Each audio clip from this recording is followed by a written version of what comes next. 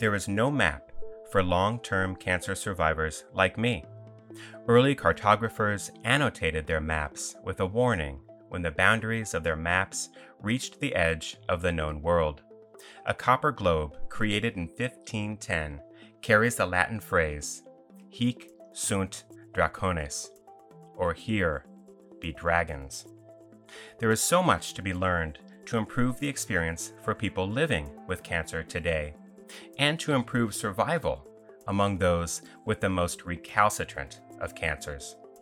Patient registries and efforts like the National Cancer Institute's Exceptional Responders Initiative are important steps to potentially reveal parts of the map that are hitherto unseen.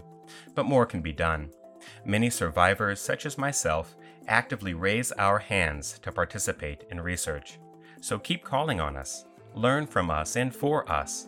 Make the most of our survivorship. No aspect of research should go to waste. That was Adam Hayden, a philosopher, writer, cancer survivor, and so much more, reading from his first opinion essay entitled, Here Be Dragons. Long-term survivors like me can help map the boundaries of cancer. I'll bring you our conversation after a word from our sponsor. At Cytiva, our mission is to advance and accelerate therapeutics. Our customers undertake life-saving activities from biological research to developing vaccines, biologic drugs, and novel cell and gene therapies. Our job is to supply the tools and services they need to work better, faster, and safer. Learn more about Cytiva at cytiva.com. That's CYTIVA.com.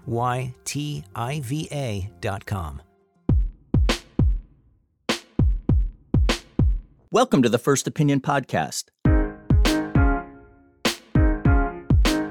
I'm Pat Scarrett, editor of First Opinion, stats platform for articles written by biotech insiders, healthcare workers, researchers, and others with interesting or illuminating or provocative perspectives to share about the life sciences writ large. Welcome to the podcast, Adam. Oh, thank you so much. It's just an honor to be here. You know, you and I have been corresponding since 2017, and it's such a pleasure to be actually talking with you today. It's amazing how it just deepens our relationship just to see each other, even in tiny little boxes on my screen. It does indeed. Adam, for listeners who don't know you, I'm just going to offer this brief description. You were working on a graduate degree in philosophy at Indiana University, Purdue University, Indianapolis, when you were diagnosed with glioblastoma, a form of brain cancer, in 2016. Did that diagnosis come out of the blue, or, as is so often the case, was there kind of a run-up to it? Yeah, it's a good question that kind of has two answers. I mean, on the one hand, I have no major medical history. I mean, I hadn't even broken a bone in my life. So just from a general health standpoint, to get a brain cancer diagnosis certainly was out of nowhere. But there was a long diagnostic journey leading up to the diagnosis. In fact, it was about 15 or 16 months long. Wow. So it was a circuitous path to get the actual diagnosis. And did you have family at the time? Yeah, so my wife Whitney and I were just beginning our family, 3 young boys. And when I was diagnosed, our youngest of those 3 was only 8 months old. That must have been an exceedingly difficult time. You know, it's goodness. I recall looking in the eyes of our oldest when he was born, and I felt like I knew that child forever. He was just introduced to the world, and yet there was this bond that I felt. So it was tough to navigate what looks like a life-limiting diagnosis with this, future possibilities for our kids. And so that was when in 2016? Let's see. So I had surgery in late May of 2016, and then, you get the official pathology report a couple of weeks later. It was on June the 10th of 2016 that I had the official diagnosis, glioblastoma. You're 5 years out from your diagnosis. Put that in perspective for glioblastoma, please. Yeah, absolutely. So glioblastoma is, one of the most grim prognoses out there, unfortunately. So it is, the relative survival rate is about 7% for people that live 5 years out. So just meaning relative, meaning regardless of kind of that molecular characteristics of your disease, it's, round about 7% of people live 5 years with the disease. So a simple, just to flip that, gosh, it means 93, 94, 95% of patients that were diagnosed the same month I was have since passed. So it's pretty staggering to reflect on that statistic for sure. How have you come to grips with it? Yeah, I maybe we shouldn't presuppose that I have, but I think, how do you come to grips with it? So what I say is that I know where I want to go in the future. I don't know if I'm going to get there. So what makes the most sense to me is to do something every single day that's going to help me get there in the future, regardless of if I know I'm going to get there or not. So, I've got a book manuscript that I'd love to get published, for example, and that's not a plug for that, but if you're listening, so for example, I knew that I wanted to write a manuscript. So every single day I wrote a little bit. So I think that's how I'm reconciling myself to this big and scary thing. The reality is, the longer you survive, it's sort of like the more likely it is that you're going to end up with a bad scan around the corner and disease progression. Sometimes past performance dictates future performance. And this is sort of the opposite. The longer you live, the more slim are the margins that you'll keep living. So for me, it's like, how can I focus on something every single day that's going to help me achieve a long-term goal? You just answered a question I was going to ask at the end. There was something that my colleague Drew Joseph wrote in his profile of you for STAT that I read, and I was going to ask. He wrote, "How do you know how to spend the time you have left when you don't know how much time that might be?" That's kind of the existential question, isn't it? It is, absolutely. And hats off to Drew, who's such a nice guy and a talented writer and a great journalist. But yes, that is the big existential question, should I just be in Vegas right now, rolling the dice on it all? But I'm not. And, how do your children respond to this? Yeah, we have taken them along the way, and I think we kind of had to. I mean, as I mentioned, they were so young when I was diagnosed. I think what we've tried to do is be honest, but age appropriate. We've tried not to hide anything from the kids. So we have open conversations with them, and we try to make them a part of this.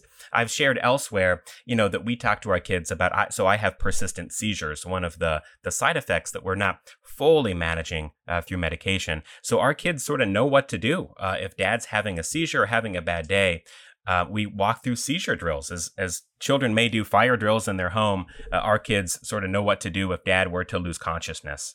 So it's, who knows what that's going to look like as they age, but we hope we're doing the best job now. And that there's never any way to tell if you're doing the best job now, but to just go ahead and do it. That's right. That's right. So decision-making for people with cancer or any other kind of life-threatening disease, it must be a never-ending challenge. You kind of lauded McCain in 2018 for deciding to stop disease-focused therapy and direct his care toward comfort, and for doing so publicly. And you later wrote that, quote, "Medical decisions tend to balance the quantity of life against the quality of life."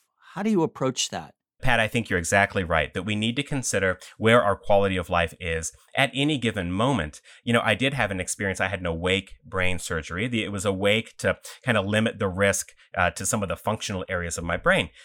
You could take all the tumor out, good. But for me, if you took all of it out and damaged the surrounding healthy tissue, I would be left with permanent left-sided paralysis.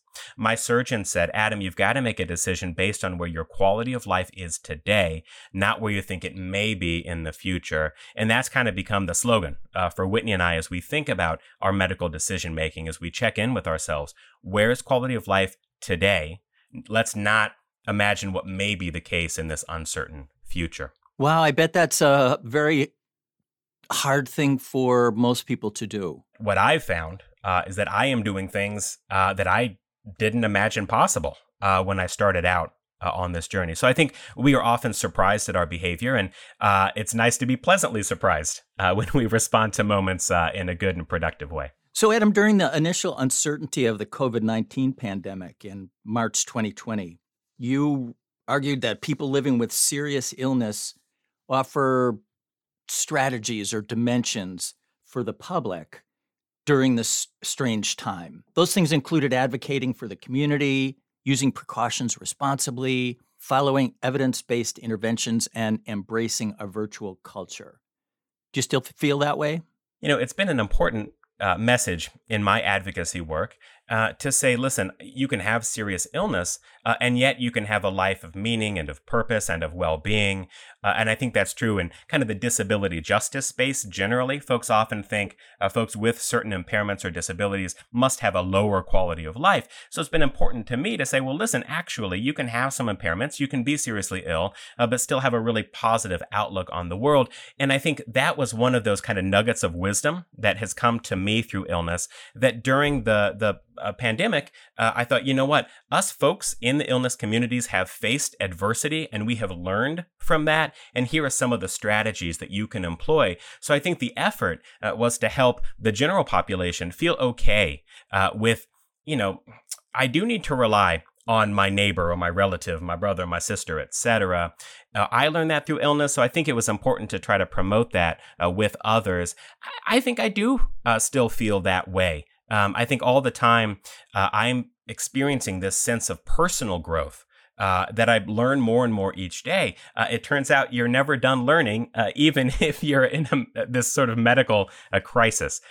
So the virtual culture, all that great stuff that I think was tough for folks to adjust to. I think now we're seeing in the rearview mirror, like, oh, it turns out I can work from home and be productive. So some of those lessons that everyone is now learning in the world, I think I was quick to say, listen, those with illness, we've learned these lessons and maybe we've learned them a little bit before you. Let me tell you how you can learn from what we've learned. And who knew that something like COVID-19 could engender long-term conditions? What people are calling long haulers, who may be in it for quite a while. That's exactly right. I'm so pleased to see, that the Biden administration has recommended, for example, that long haulers, those long COVID cases, should be eligible for Social Security disability income, for example. I think that is, so I have also gone through the Social Security disability income application process, et cetera.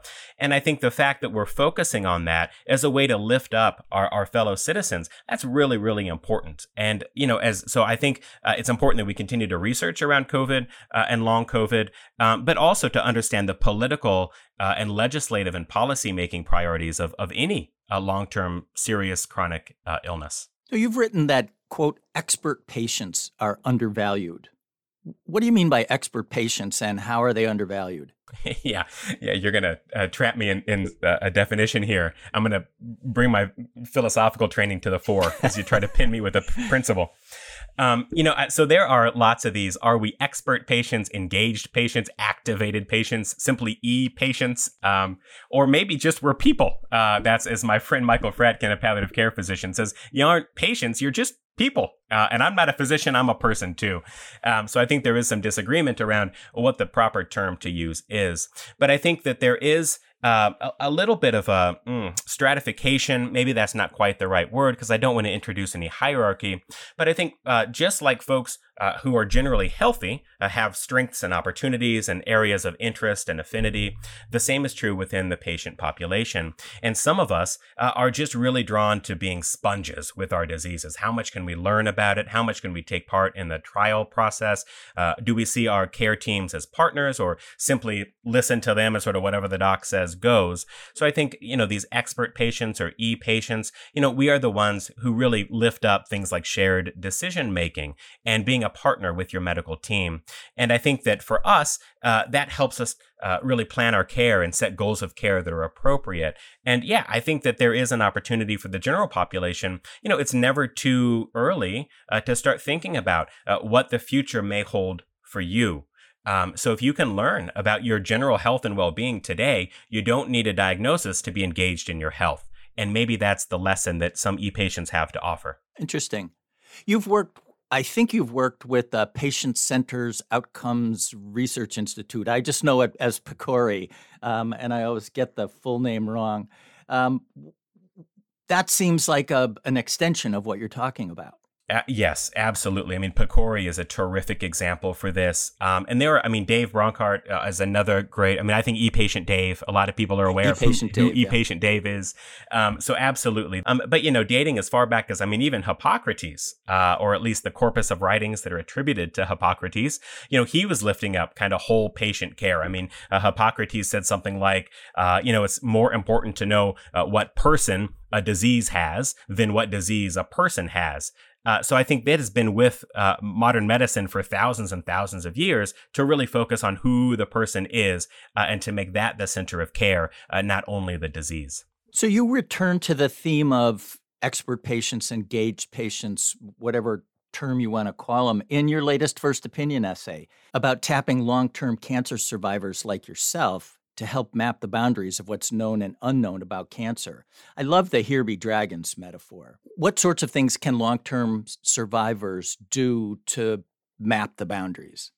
Yeah, I think, that this is really a new and innovative. I mean, we hear so much about things like, immuno-oncology or immunotherapies. We see kind of cutting edge treatments, but there's also cutting edge movement around survivorship. The fact is that we are seeing longer and longer and longer survival rates for many cancer types. Now, sadly, brain cancer, just to put on my advocate hat for a moment, we are not seeing the same progress around brain cancer survival rates. So they are stubborn and haven't moved much in about 30 years. But generally, as we have an aging population, as we have more and more folks who are developing cancer, but then learning to live with it, or even going into no evidence of disease, or what folks might call a remission, we're going to have more of these long-term survivors like me. The fact is, you can tell me, here's the first line kind of standard of care protocol for you, Adam, but that's only about a year long. So if I go to my doctor and say, hey, I'm 5 years out, what should I be doing?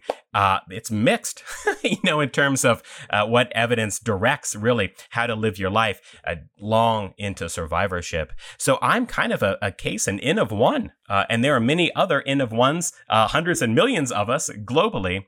But the things that we can do, I think, keep faithful record of our symptoms and experiences. We like to jot down symptoms in a notebook here at home just to kind of track how I'm doing over time. But keeping those things and scaling them so that becomes standard practice for many, many patients.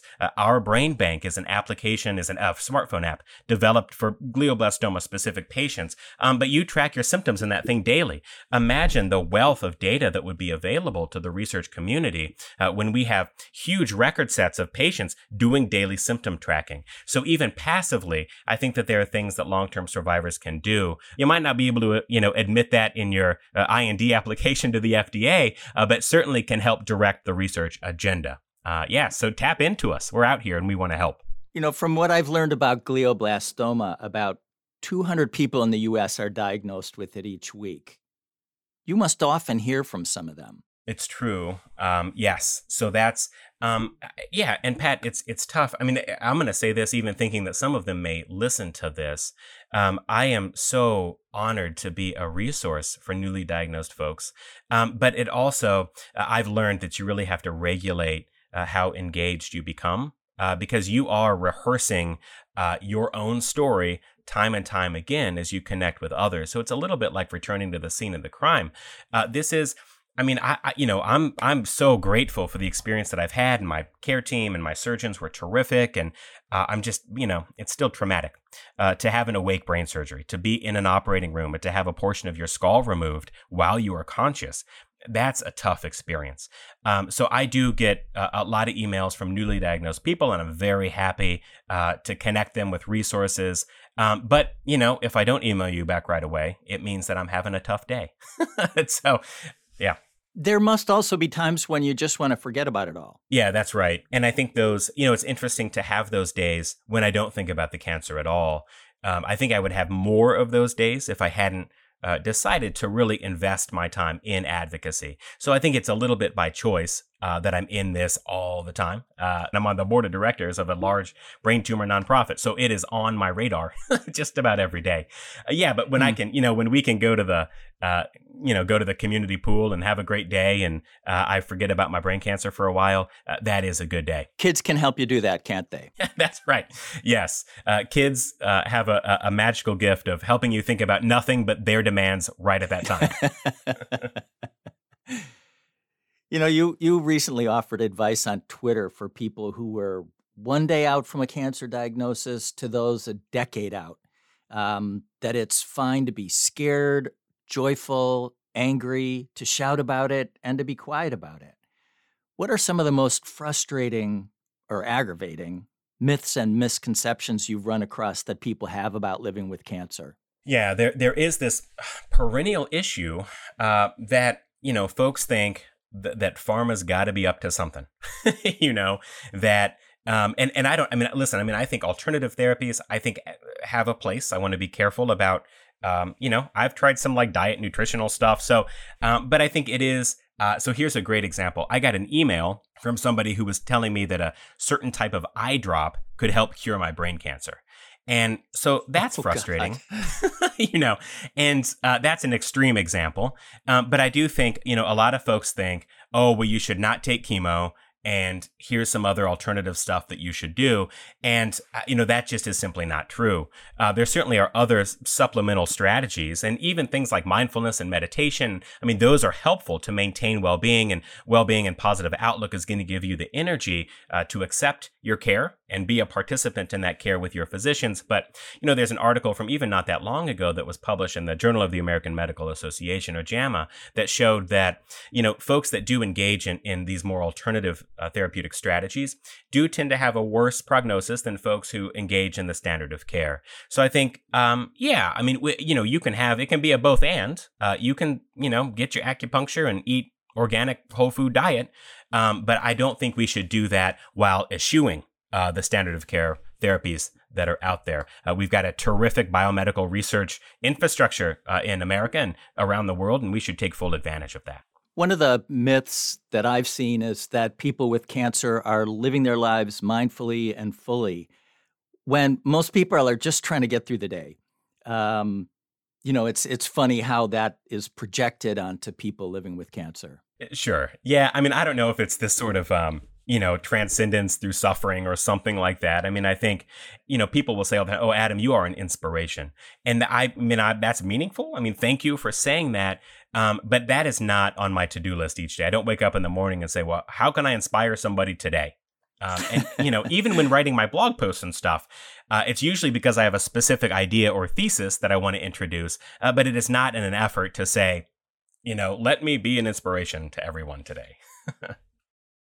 So let's talk about glioblastology for a second. I follow it. And I have to say, the photo of your family on the About page is just terrific. It's a lovely photo of you. It looks like in the fall in Indiana somewhere. Are there, you've mentioned that you do some of the writing to help people and to advocate. Are there other reasons you're writing? It is a therapeutic practice, absolutely. So I do. I mean, it's self-serving in some way. I mean, it is.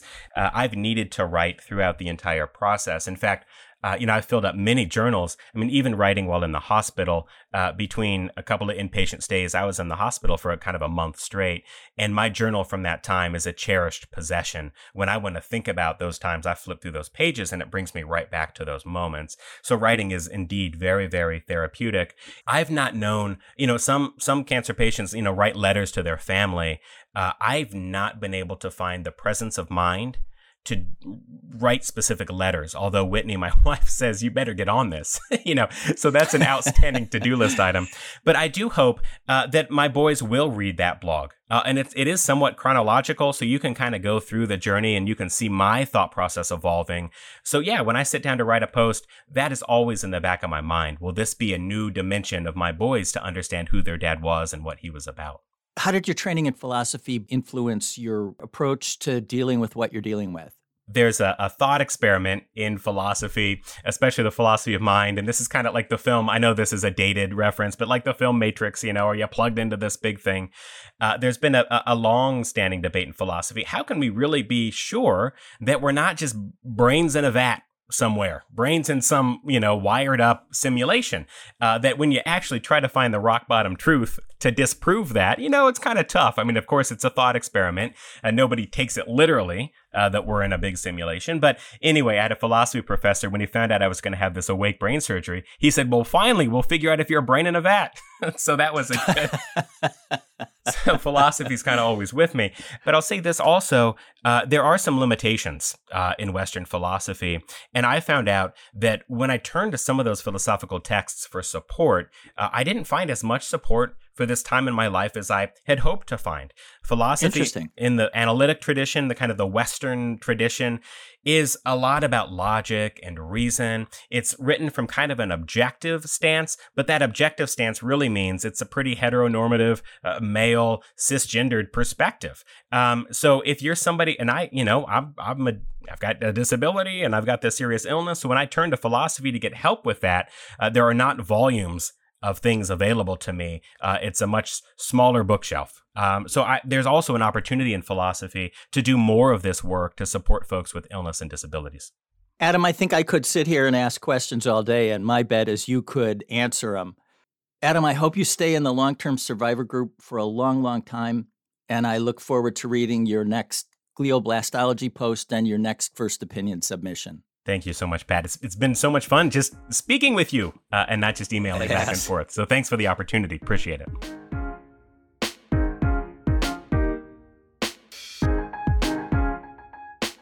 Thank you for listening to the First Opinion podcast. It's produced by Teresa Gaffney. Our senior producer is Alyssa Ambrose, and the executive producer is Rick Burke. I love to hear from listeners. Please let me know which First Opinion contributors you'd like to hear on the show, or what topics the podcast should take on. You can do that by sending an email to first.opinion@statnews.com. And if you have a minute, please leave a review or rating on whichever platform you use to get your podcasts. That's it for now. Be well during this strange and uncertain time.